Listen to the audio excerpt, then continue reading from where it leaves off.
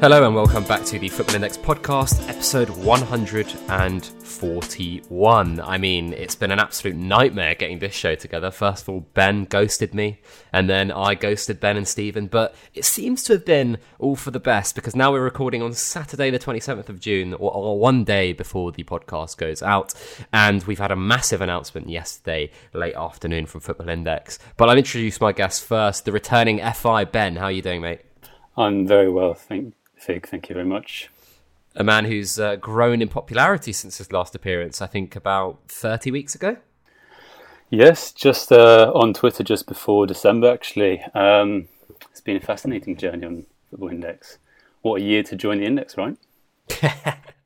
You've certainly contributed to the community in so many different ways, and you've obviously done some great trading along the way as well. Why don't you remind people about your Football Index journey in the last 12 to 18 months? Right, so I joined in July last year, just about a year on FI now, almost. I'm a huge football fan, and I work in medical research, which involves lots of modelling. So when I first joined FI, I bought players I liked. I didn't understand what players were value, how the market worked, etc.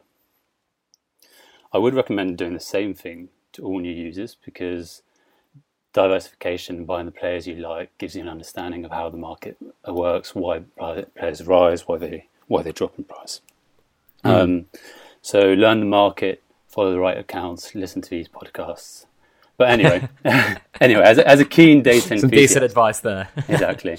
As a keen data enthusiast, it took me a couple months to sort of get into it. But once I had a better understanding of this particular market, which is unique, I set out to try to identify the best 3-year bets, if you like, in terms of performance.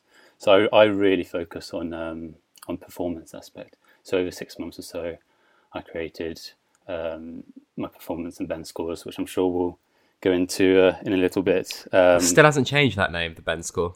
And it never will. Something more innovative. It never will. But anyway, I'm thoroughly impressed with the resilience of the platform under such extraordinary times. So looking forward to the next year. Yeah, I think we all are, especially after yesterday's announcement. We're also joined by FI Data Stephen, who was probably meant to come on about a year ago, but I mean, a long-awaited appearance, I suppose. How are you doing, mate? Yeah, I'm good, thanks. How are you doing? Not too bad. Apart from my hay fever, I'm dying. With that, but apart from that, I'm doing all right. Yeah, it's horrible. Why don't you tell users about your Football Index journey? Yeah. So I started back in May 17, so over 3 years ago now. Found it just scrolling on Twitter, followed a couple of betting accounts, and one of them decided to start using Football Index. Found it quite interesting.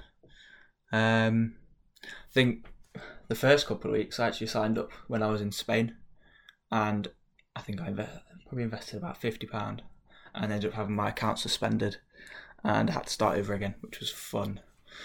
But yeah, that last couple of years have been very interesting. Obviously, I think I started when it was just MediaBuzz. So I think that first summer transfer season, you had the big strikers coming to the Premier League, Morata, Lukaku. But then I had Perisic and James Rodriguez saga as well. So that was fun. I think that kind of just got me hooked into it with the amount of the percentages you could make on some of the transfers, especially. Yeah, the last 3 years have just been amazing, really. Performance buzz, some of the announcements, the market growth has just been incredible. And obviously up until the announcement yesterday as well, it kind of just makes a good path for especially the next couple of years. Yeah, it's really great, and I mean, I'm sure we'll get into that straight away. But you know, it's great to have two guys that are contributing to the community as well as you are. Ben with a fantastic article the other day. Do you want to plug that, Ben, quickly before we move on? Yes. So I recently, yesterday, released a blog, just sort of looking at what PB scores are needed to win, combining the work of several different accounts on Twitter, and then I looked at which players have been competing for these scores. It's all data from before the COVID break, but it's worth a read if you haven't read it yet. Just look at my Twitter page. at FIBenman, and there's a link there onto the Index Edge website. Yeah, definitely check it out because it's a great blog. But yeah, some really great stuff coming from both yourselves and so many other people in the community at the moment. Before we get into it, just need to plug the Patreon. I think we've hit 50 members now, which is pretty amazing. If you guys want to check it out, go over to patreon.com/FI Guide. £5, £3, £8 and £12 tiers. VAT not included, as many of patrons will tell you. I've been embroiled in a battle with Patreon about how they treat their European content creators, which I'm not too happy about. But I had a suggestion the other day from someone that I should have just done one tier and it should be with no added content. It should just be support Fig, which I found quite strange. But, if there's any other feedback people have for the Patreon, if you're on it or not, then please do reach out and let me know. There's some great ideas, maybe some not so great ideas, but I'm willing to hear them all out. But before we move on to questions that we got in the community, guys, I mean, it'd be remiss of us to not talk about the announcement yesterday. I don't know if you caught the Figcast Extra with Panda, but we were kind of dissecting it. Ben, walk me through your general thoughts on this. Like, slightly unexpected. I mean, we probably expected something in July, but what are your thoughts on the announcement? Yeah, it came sort of out of nowhere, but I guess the market was very stagnant. There was a lot of complaining and moaning on Twitter. So I'm sure the HQ at FI realised this and thought it was time to give some sort of clarity about the future, which I think is absolutely amazing, and it's what we've all been crying for. In terms of the actual announcement itself, I love the fact that they're going to change MB, and I can't wait to hear what they're going to do. For the dividend increase, that's obviously brilliant. I'd expect something around the 50% increase at this point. I think 100% may be slightly ambitious, and below 50%, in my opinion, would be a slight disappointment. But the best news for me is the remaining, or how would I say it? The fact that the PB matrix is remaining the same. That is brilliant news, because the bigger the sample we have, the more we can predict the future. I can't see you nodding, Stephen, but I can imagine you are as well. Yeah, completely echo every single thought that Ben's just said there. No, I think there's some really good points that they've definitely made yesterday. Again, especially for me and Ben, it's the matrix staying the same. That historical data coming into play there, so that'll be amazing. And I think the 1 billion market cap should be very interesting over the next maybe couple of years. I mean, even if they keep the matrix the same for the 2022 season, I mean, that'll be incredible. We'll have so much data on these players. I think it would be really incredible in terms of analysis. You mentioned that it's going to be easier for you guys to predict things or events in the future, PB scores in the future, due to having a larger sample size. How big a difference does it make to have that extra season? I think it's massive. It gives us a year's worth of a player's data, doesn't it? So I think also progression, which I think is fascinating for the younger players. So, for example, at the moment, a lot of the younger, the 19 to 21 age group, they're not playing so much, and we're really running off less than 1,000 minutes, which I don't think gives you very valid data. But seeing their progression through 2-3 years, all under the same PB matrix, it might give us a sort of way of forecasting their progression through their career. It could really be fascinating, I think. I think that is really fascinating.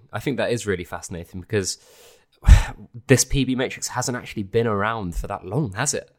No, exactly. So I joined this season, but I know I've been speaking to a lot of people who are keen data enthusiasts. And if I were to have joined last season and have done all this data analysis last season and the PB matrix had changed as it did, I would have had to start all over again, just because you're running off completely different variables. Yeah, and I think that's obviously one of the things that I think Akash mentioned on the podcast, didn't he? I don't know if you guys listened to the one with Adam Cole and Akash, but brilliant podcast. he said something along the lines of, when we do make changes, we want to give traders the tools to cope with those bumps, to cope with those changes. And in the current state that we kind of rely on guys like you, guys like Index Gain, guys like Edge, and all the other great analytics providers and content creators out on Twitter to kind of rustle something up as soon as something changes. Whereas really, FI should be giving us these metrics, shouldn't they? They should be giving us more data whenever, let's say the PB matrix changes at the beginning of the 21-22 season. I'd love FI to give us kind of a full set of scores for the previous season with the new matrix, if that makes sense. Do you reckon? I don't think it's down to them, to be honest. I do think it's down to other providers. I'd probably agree with Ben, to be honest. It's something that I've thought about before. It'd be too easy. Yeah, it just stopped the analysis sometimes of, I guess, me, Ben, other providers as well. But you guys do much more than the base layer of data, right?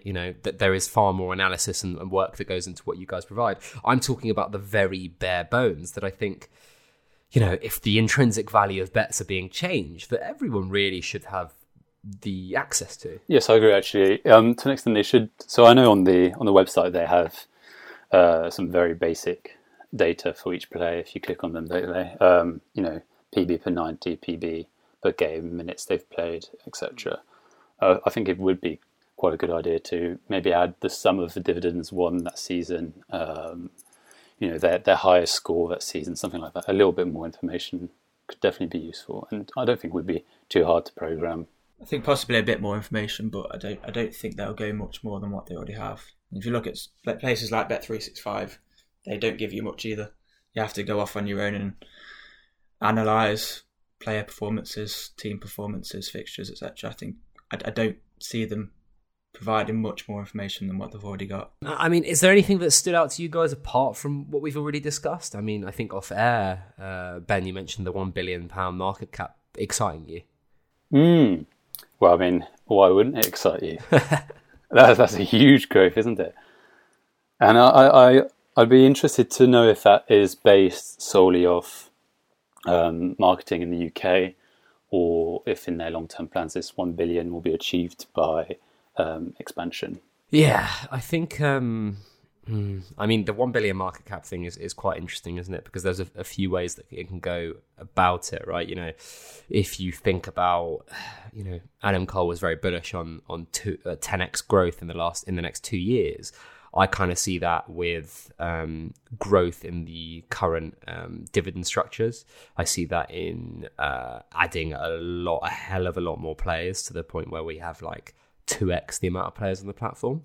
And then I also eventually, when we see kind of the PB, MB and IPD kind of payouts maybe perfected or refined, to see some other layer of maybe value added to the rest of the platform. I don't know whether that comes in the form of a team of the month or some sort of payout per score over X, but I think that eventually something like that will come in. They experimented, didn't they, with Super Matchday dividends? They've experimented with transfer dividends, so they're that's, I think, been at the forefront of their mind in terms of adding as many layers of value as possible, but without making it too complex, which is a very tough thing to do. It's almost between a rock and a hard place for Football Index. But I do think that with div increases that are generous over the next 2 years and a whole lot of players added, we're not going to get there maybe, but I don't think we'll be horrifically far off.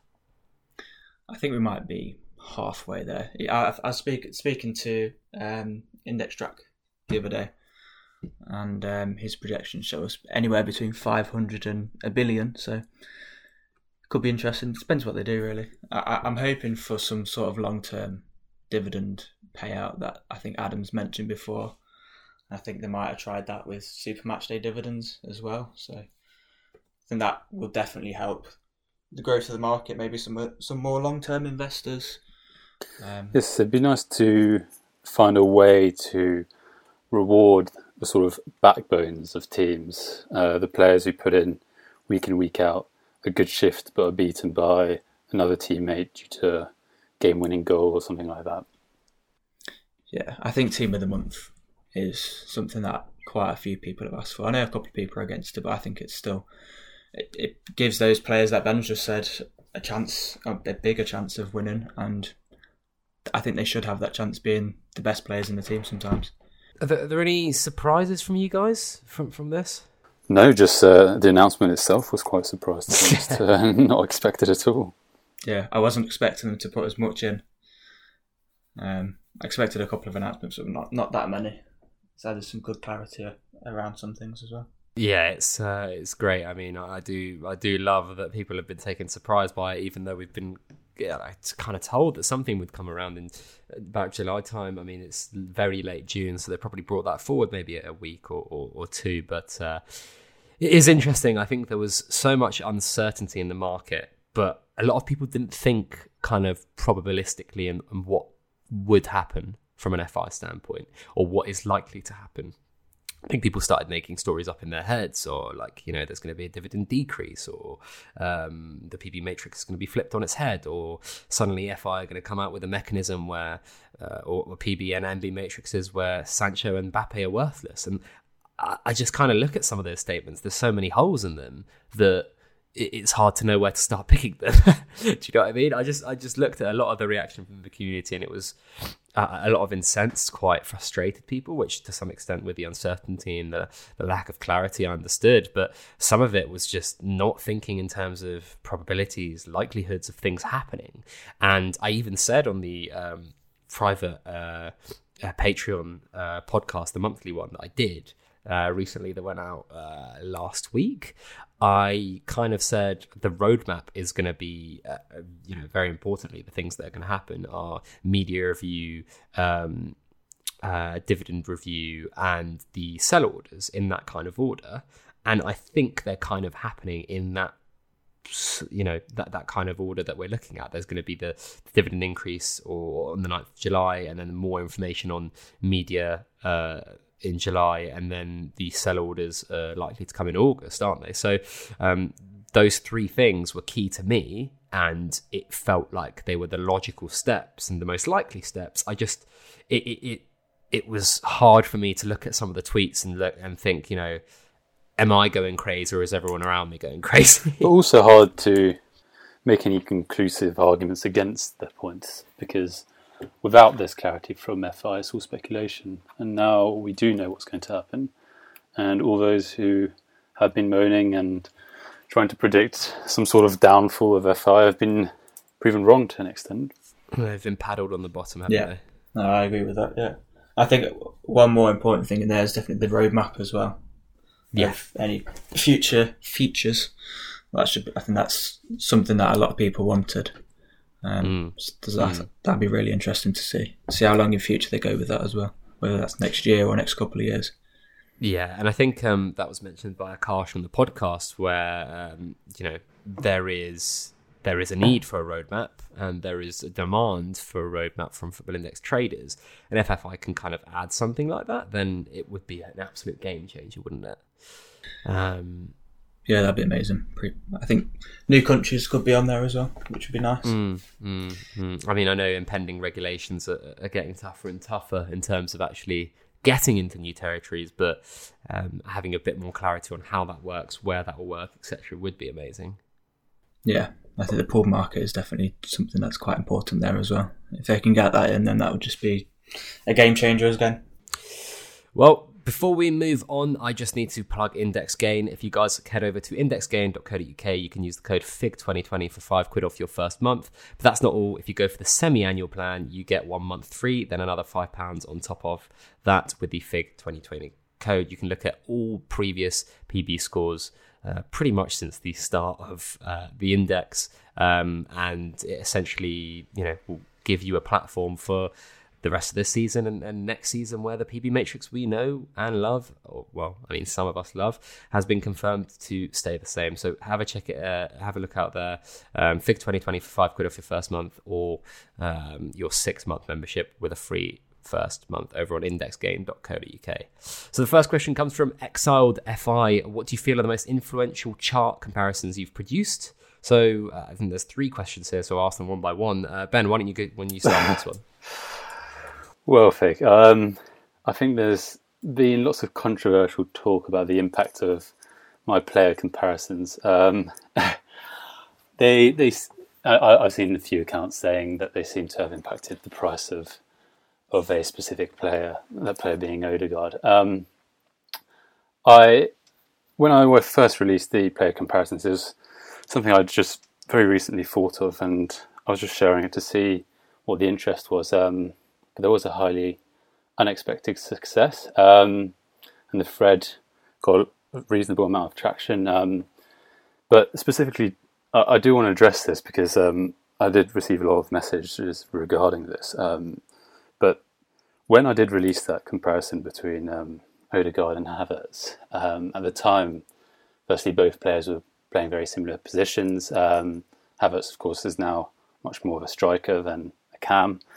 And he's also been posting incredible scores. And whereas Odegaard, now with the return of season, has been quite the opposite.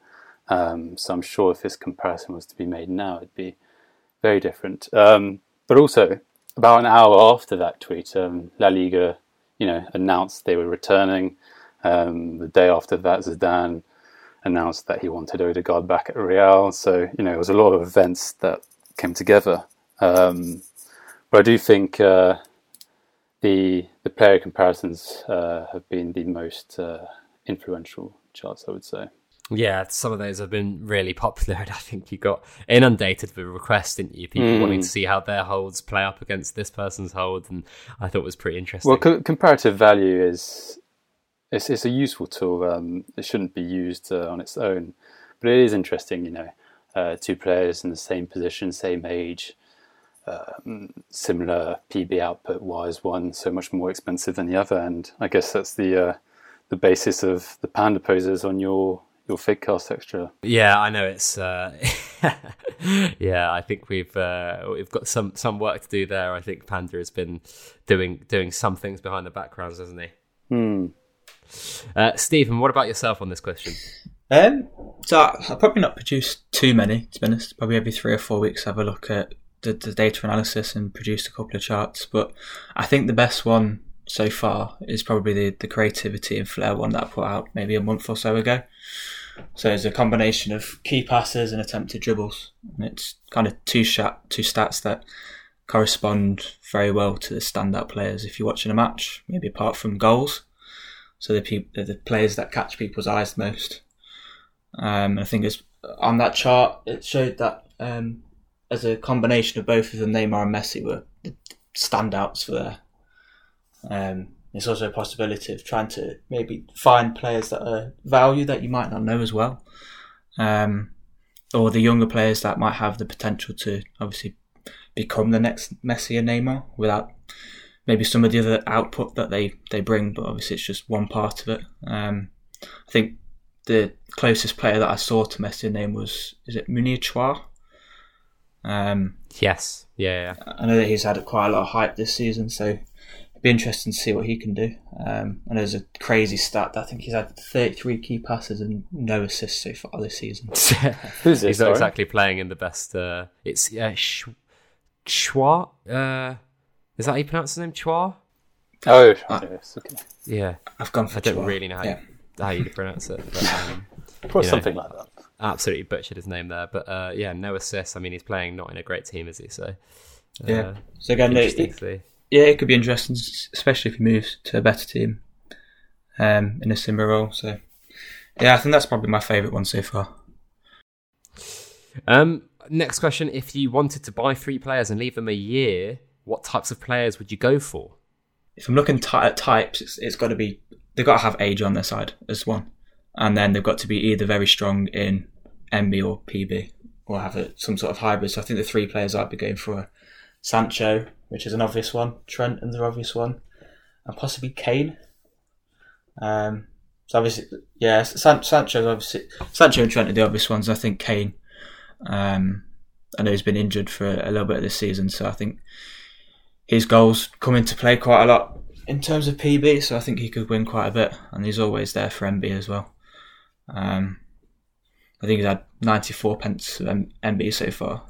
So very good. Not too bad at all. Yeah. I'm very youth. Well, when I say youth, I say below 25. I'm very youth orientated in terms of my bias. Personally, I would simply buy the 3 best youngsters on the platform, and in my opinion, and statistically, those are Trent, Sancho, and Mbappe. One of each position, the best youngsters in the world. I can't see it going too wrong from there. Yeah, unless some big injuries happen, I don't think it's too far wrong. What's your next chart, graph, or comparison plan? Any sneak peeks at what's coming up, boys? Well, Bundesliga is ending today, so you can expect in a week or so I will be producing an in-depth analysis of the Bundesliga before and after the COVID break. That'd be good to see. I've not got no plans for me. I think a lot of my research comes from either just scouring Twitter to see what people are saying and then maybe putting off the research from there. So nothing planned. So next question comes from FI Headhunter. 2 great guests. When assessing a player for purchase, what's the area of data that you look at first and why? Stephen, take us away with this one. Yeah. So I think for me, a lot of my purchases are always long-term players. So normally age comes in first. So if I'm looking at the spreadsheet, it's predominantly, if I'm looking at anyone, it's always trying to filter for the age first, normally under maybe 26 years old. I just find there's a slight risk in buying some of the older players. You don't see some of the capital appreciation on them as you would the younger players. And even some of the youngsters, like 18, 19-year-old that are getting on benches or starting the first game, you're seeing a 20, 30 pence rise on those. So age is probably the most important one for me. And I guess it's probably going to be the same for Ben as well. Not to, well, definitely age, media, transfer potential, things like this. But in terms of the stats and what I have to look at before I buy a player is, first thing I'll look at, not to plug my work, but the performance and Ben scores. If they're low, what I mean is if they're low, I tend not to even consider that player, to be honest, unless it's due to very few minutes per game. If there's a player I see that looks incredible but hasn't had many starts and they're quite young and I see them progressing and becoming a key member of a team or a transfer, then certainly I would. But for players getting regular minutes, if they aren't scoring well in my models, I really don't consider them, to be honest. If they're shit at Ben score, they're shit. Is that what you're saying? Exactly. Yeah, it's interesting. How important is it to give kind of some context to some of these statistics that you guys look at? I mean, it's harder to give context to age. That is pretty black and white. But Ben, when you're looking at Ben score, do you ever not make exceptions, but do you ever look at stuff like, oh, well, what could have been there? What could have happened here? Talk me through that process, because I think it's actually really important. Yes, there are a huge number of variables, and I like to express this as much as possible. It's not a recipe, it's just a guide. So for example, I'll talk you through some caveats if you like. First of all, some players have a streak of form and relatively few minutes otherwise. I know that Amin Harit, before the COVID break, had an amazing streak of form, produced some extremely high scores, but besides that was relatively poor. So he scored extremely high at the beginning. That went down following the COVID break. But also the major things to consider are the non-performance variables. So media, things like age, transfer potential. All of these things have massive impacts on price. Arguably bigger impacts on price than performance itself. Very, very interesting stuff. I think context added to the analytics, if you can get that kind of mix right, then you have a good chance of making some good money on FI. Rob Cheese right here with a question. Another set of fantastic guests, Fig. Thank you very much. I'll take all the plaudits there. Ben, Stephen, you've both created a range of data sets looking at different inputs. Are there any of your tables/graphs that you find yourself coming back to time and again when making a purchasing decision? Great man, Rob. Great man. Great man. Very active recently. Top 5 PB is really something I love. I love looking at the average of top 5 PB. I mean, you could be looking at top 3 PB, top 10 PB, equally as good. But looking at top 5 PB compared to price is something I really like to do. Some players immediately stand out, and then you go in to research them, and you think, why are they such a low price considering they have a huge top 5 PB, or why are they such a high price considering they've got really low top 5 PB? But it's really interesting, and I use my tables and Stephen's tables on Index Edge every single week, and then go further into research specific players. Yeah, I'd probably say that's one of mine as well. So that's probably the top one that I go back to. Is definitely the top 5. It shows which players can hit those high scores, even if it's not consistently sometimes. I think the other one's probably goal and assists per 90 as well. There's quite a lot of cheap players in there that have got very good records this season. I've actually recently started looking away from assists. This is due to an analysis I did as well, but mostly Matt Tarby's analysis, looking at the statistical impacts of specific stats on PB, and he showed that for scores above 200, effectively, assists were really very minor in terms of their impact on getting those PB scores, which is something it became sort of apparent, but it was something that did impress me as to how important goals and shots were compared to assists. And it does make a lot of sense because you see a lot of midfielders who get a lot of assists but never really compete for PB. But it is something that traders like, and it's definitely an important thing to consider. Yeah, very interesting stuff, both of you. I mean, it's really fascinating to pick your brains on the kind of analytical side of things when and how it influences your purchasing decisions. It's really cool. Another compliment here from Football Index Nature Boy, top draw guest. This will be a must listen, especially for new and recent joiners trying to get into the numbers more deeply. With that in mind, can you walk us through the basics of your scoring mechanism? For example, Ben Score. How and why do you weight stats to produce it? And for something different to question about stats modelling, what's the most enjoyable, fun part of FI for you? What makes you cheer? What gets you excited? And then he just went, woo, exclamation mark. So, Ben, I think that's slightly catered more towards you, but Stephen, you can have a crack at it after as well. So firstly, the performance score. The performance score is a combination of 4 scores. So the first being the PB score, which combines PB average, PB max, and the number of scores the players have over 200 and 250. The latter are weighed most as peaks and at the end of the day are what win dividends. So the second score is the PB stats score, which essentially combines all of the PB matrix stats together. This goes in line with the positional score, which puts particular weight on certain stats that are most statistically correlated with PB wins. So that's what I was saying earlier about shots and goals, effectively, for forwards. But for defenders, tackles and assists are quite important too. Then I have the goals and assist score, which, if you like, takes into account IPDs to an extent. Goals are the biggest contributor to PB wins, we know that, but generally people love goals and assists, and that's what make a player rise in value. If someone gets 3 assists in the game, that's pretty incredible. So those 4 scores combine to make the performance score, which essentially identifies the best players on Football Index for PB. It's been tweaked and improved over months. I think I started this about 7 months ago. But I can say with some degree of confidence that I think it is truly representative, in my opinion. So that's the performance score. I'll quickly run through the Ben score.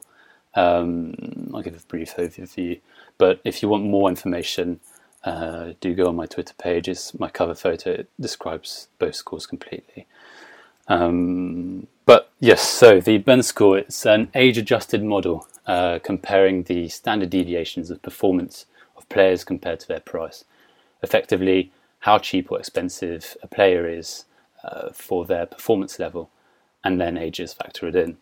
So it is my model to identify players who are underpriced relative to their likelihood to win performance dividends only. So it doesn't take into factor media.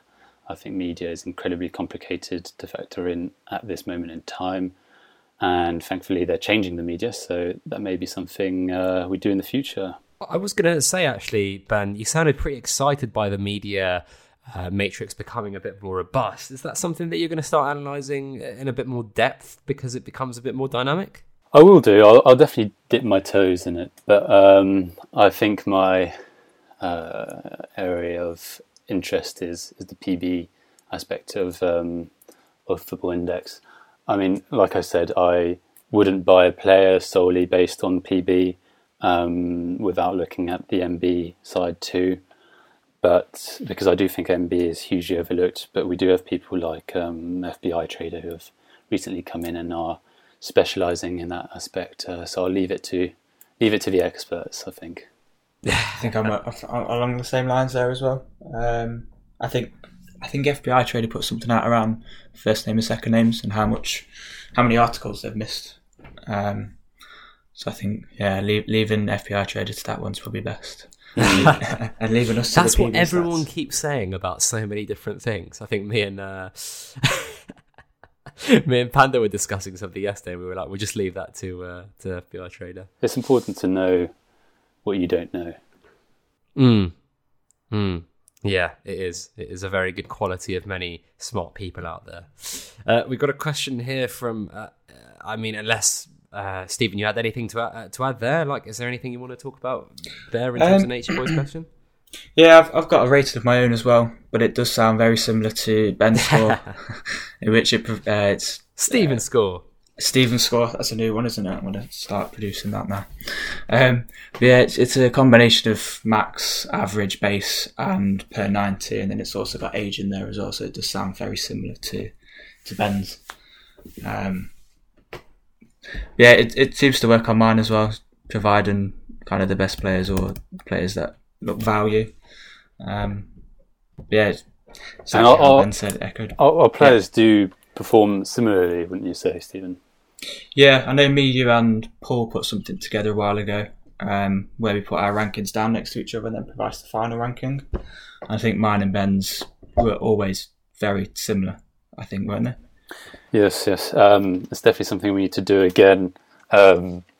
We obviously factored age into one of the three models, and so that may have changed some things. But it's definitely something I'd love to do again in the future. Yeah, it's really interesting, some of the stuff that you guys are coming up from. Forever innovating the analytical side of Football Index Twitter. Index Analyst, great guy, got a question here. With more analytical accounts appearing almost daily, how long do you think it will be until content shifts from descriptive statistics towards modelling, forecasting to predict long-term dividends? Have either of you experimented in building an algorithmic model and had any success? I mean, this is really tough to do, isn't it? Because predicting how a player's career develops from a modelling standpoint is almost impossible. I mean, it's very easy to predict how Luis Suarez might return and Messi might return in the next 3 years. But, if we're talking someone like Harvey Elliott or Phil Foden, it's a bit harder, isn't it? Yeah, I think again what you said. I don't think it's impossible, to be honest, because there's so many factors that aren't stats, like attitude for one. I know some young players look amazing on stats and they look amazing when you watch them, but attitude, I know a couple of players have not fulfilled their potential due to that. So it's something that I've looked at before, but I stopped after a few hours because it just wasn't working from what I did. I don't know about you, Ben. Have you tried something? Well, I was waiting for this announcement, to be honest. Now that I know the PB matrix is staying the same, I am going to devote a lot of time to doing this over the summer. I don't know if algorithmic model is the way to put it, but I will be using probabilities and the stats from this season to predict next season's. I think it's impossible to predict, the season afterwards. You don't know where players are going. You don't know if they're going to get injured or things like that. But I think with this season's data, it should be possible to predict to some extent next season's winners. Do you think that's as far as it can go next season's, or do you think you can try and predict a few seasons away? I really do think so. I think, for example, if a player, let me think of an example, or Sancho, for example, if Sancho moves to Man United, it's going to be extremely different. He's going to have a completely different role. It could be better, it could be worse. But I think, for example, with a smaller scale player, someone who hasn't been playing so many minutes for a team and then moves to a big team or something like that, it'll have a huge impact. And I think you can't predict those kind of events long term. I think you can only go as far as one season, I would say, yes. Yeah, I'd say a season's probably good. I think that's about right. But I mean, you don't need more than a season, really. You can just predict it every season and review yearly. Yeah, I think, as I mentioned at the beginning, it's very difficult to model the kind of likelihood of dividend returns very far in the future. I mean, you guys talked about a season there, but that's realistically, a drop in the water, isn't it, of a player's career? It's very hard to kind of model a whole player's career, which is... But also the other point is, the other really important point actually is the dividend increases. I mean, so once we know dividend increases for next season, you can predict, the probability of a player earning X amount of dividends, but I don't know what the dividends are going to be in 3 years' time. So if I predict it based off this year's or next season's dividends, it could be hugely below the dividends that players will be winning. I mean, if dividends are 10 times what they are now in 3 years' time, they'd win 50p in a week rather than in a year. Yeah, exactly. It's really crazy to kind of think about it that way, but you're totally right, aren't you? It's really hard to kind of model that part of things as well, the intangibles, the things that we don't know, what FI might do, how big the increase will be, if there's going to be an increase at all, etc. So, well, before we move on to some less analytically driven questions, even though all that stuff was amazing, I actually need to plug The Athletic. Today's episode is brought to you by The Athletic. They're a subscription-based sports news site. I can't imagine not having it and not being able to read articles there. They feature football reporters you know and love, like David Ornstein, James Pearce, Sam Lee, and Rafa Honigstein. And if you're on the index and you're kind of looking to up your football knowledge or know the latest about the football world, then The Athletic is usually the way to go, especially as transfer season is on the horizon. I think it's super important to be a part of that. So if you want 50% off your annual subscription to the best sports writing around, go to theathletic.co.uk/fig, and it's £2.49 a month if you go for the annual deal, which is cheap as chips, isn't it? I mean, literally cheap as chips in some part of the country. What have you been buying that costs more than £2.49 recently, Ben? Well, I can confirm yesterday I bought a venison steak, and that was certainly more than £2.50. Venison steak, blimey. We live completely different lives, don't we? Well, Fig, no restaurant outings. You have to treat yourself from time to time. Stephen? Well, what have I bought recently? I had a Chinese last night, so I'll go for that. What did you get? I had duck. Oh, nice duck as a starter.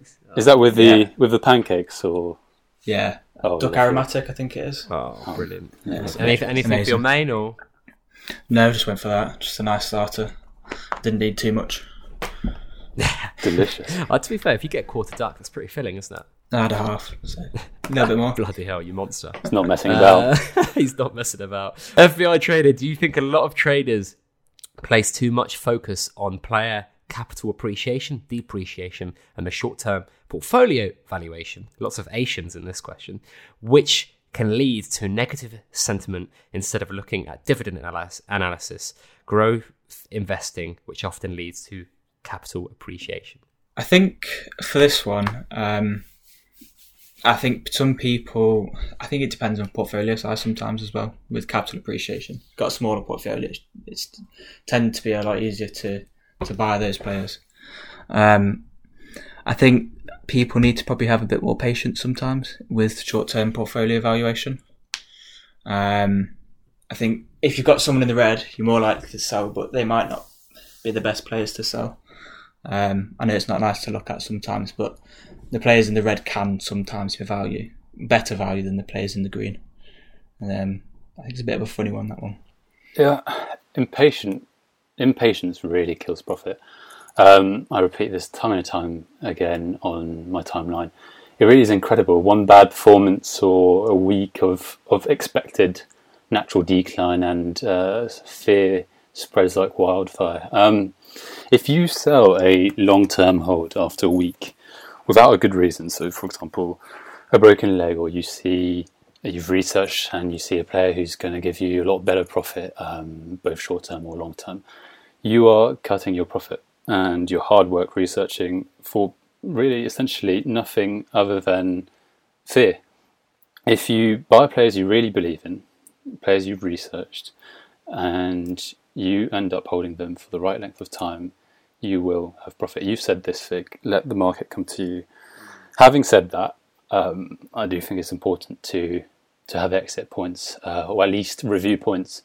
So, you buy this player and you say, in 6 months' time, if he hasn't improved or if he hasn't earned that spot in the team, then I'll reconsider.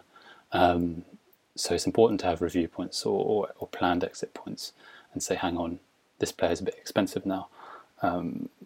But in terms of FPI's question, it is really important to research players in terms of their dividend analysis and how they might grow, and review that regularly. Yeah, I think sometimes people get a bit too emotional over it. Sometimes it's down to mentality. It's like you were saying there with players that have bad performances. It might not be necessarily they want to sell because they've had a bad performance, but because they know a lot of other people are going to sell. So I think that comes into play sometimes as well. I think it adds to more of the drop sometimes. It's such short-termism. You really shouldn't be selling because of shouty accounts on Twitter or the forums or wherever. If you've done the hard work, believe in yourself. Yeah, I think sometimes it's just hard to. Some people find it more difficult to keep those players, have a steady head, I guess. I think you've both spoken so well in this kind of on this question. I think FBI Trade is kind of getting at so many good points here. I mean, the other thing that people really do underestimate is the compounding effect of Football Index, of how dividends can actually impact that. I mean, it's really underestimated if we take sentiment and capital appreciation away. If you use that dividend that you've won to buy more dividend-winning players or players that will rise, then the compounding effect of that is massive. And I think people really underestimate that on top of the kind of short-term portfolio valuation that people seem to be absolutely obsessed with, daily growth. If people have one down day or one down week, then they seem to go crazy. And I think if you want to kind of look into this a bit more, then I think FBI Trader does some wonderful tweets about it. But Panda did a great thread on his betting activity between 2014 and 2018. And he talks a lot about how he actually took 3 to 4 years to turn a profit in his professional gambling career, which is a long time. Imagine, that's nearly as long. Yeah, that's nearly as long as FI's been alive. So I think people really need to have more patience with their kind of strategies, with their portfolio evaluations, whatever you want to call it, because I think it is, it's not always about letting the market come to you, but if you can kind of master how to do that, then you're going to probably be making a lot of money, aren't you? Yes, I think if you're chasing percentages, you're going to again end up going off the wrong track. I personally don't look at my percentage really, because I'm constantly putting money into the index at the same rate as my portfolio is growing, to be honest. So the percentage increases slowly, but certainly not to the extent as if I'd just thrown all the money in at the beginning of the year. I think it's more important to go at your own rate, and well, at the end of the day, put in what you can afford. And the more confident you get, the more you can put in. Awesome. Well, we'll move on to the next question here from Trawlers for Ballers, former guest, of course, again. Question for both. Do you see yourselves investing more time in data analysis of price movements and soon order book depths and less towards player performance analysis when order books are fully implemented? And I think the announcement said something really interesting, didn't they? It said this platform will be driven by passion and the love of football or something like that, rather than forex pairs, which I kind of ended up deciphering as being something like this is going to be driven by a love of football or passion for football rather than really rigid and granular technical analysis. No, I was going to say, I think in terms of the question, yes, prices are going to be, it's worth looking into prices quite a lot, especially when this comes out. I think people have already done it so far. I know I did with the first day of the Match Engine. I know a lot of players obviously didn't have that sell price, so if you got in low and you got in with impatient traders, then it was worth it. So I think I got one good bargain on the first day, which was Kane. I think I made about 80 pence a couple of weeks later, which was good. But yeah, definitely, I think when the full order books comes in, there's going to be so much opportunity to find bargains if you're prepared to look for them. I think I agree. I'll be waiting until the order books are fully implemented, but certainly something I'd like to analyse at some point. I think there's going to be tangents off the analytics that we see in the FI community that are going to grow massively with the depth and the strength of the order books, especially with the NASDAQ integration. It's just going to be amazing to see. It's going to, I think Akash mentioned the first stage of the MEs lighting up like a Christmas tree when they launched it. And I think when the NASDAQ implementation comes in, I'm really excited to see it.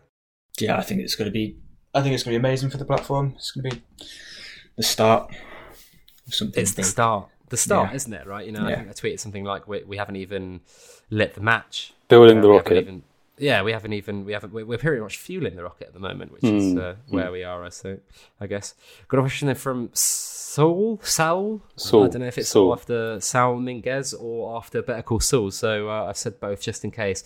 Great show, Fig. Your voice is becoming quite familiar on my daily commutes, and thanks to the data guys for their great work. Also, thank you on all our behalves. Why do you think FI haven't implemented PB data into the player details within the app? Is this purely down to a lack of tech, or could it be tactical? So what are your thoughts here? I think we've alluded to a couple of things earlier, Stephen, but we haven't really answered this, have we? Yeah, I don't think it's down to tech at all. I think it's tactical. Like I mentioned before, around Bet365 and other betting companies, they don't provide that sort of data to you. I think they might provide a little bit more than what they do currently, but I can't see it being too much more. You've got Edge out there, Index Gain out there, and there's a couple of other providers. I just think you've got those guys on it full time. I don't see why they'd waste their time with it, to be honest. I think it could be a waste of money for them. I think they've got bigger projects to prioritise to grow the platform. Yes, that's exactly what Stephen said. I think it's more down to other providers like Gain and Edge. Football Index know that these providers exist. They get their data from the same, whether it's Opta or directly from Football Index. So there's no need for them to do it, to be honest.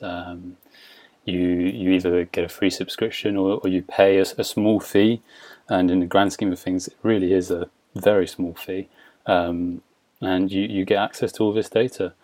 But if you're listening to this podcast and you're not on Twitter, I really would recommend going on Twitter, because there's a huge amount of free content and great people out there providing a lot of free information, which will certainly or could certainly help your trading. Awesome. And we've got a question here from The Floyd. Do you think the upcoming 2% commission for bid purchases is the right thing for FI to implement? I think it is, to be honest. I think we mentioned it earlier as well. I can't decide whether it's going to reduce the current sell prices by 2% or it's going to start making people to market buy players. I'm not 100% sure on that.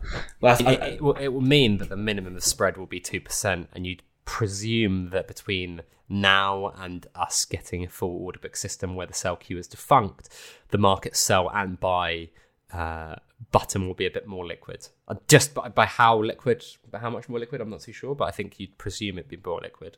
Yeah, I think this is it's a nice idea. I'm not sure whether FI will go and do this, but it certainly is a nice idea to maybe stimulate more confidence in buying cheaper players.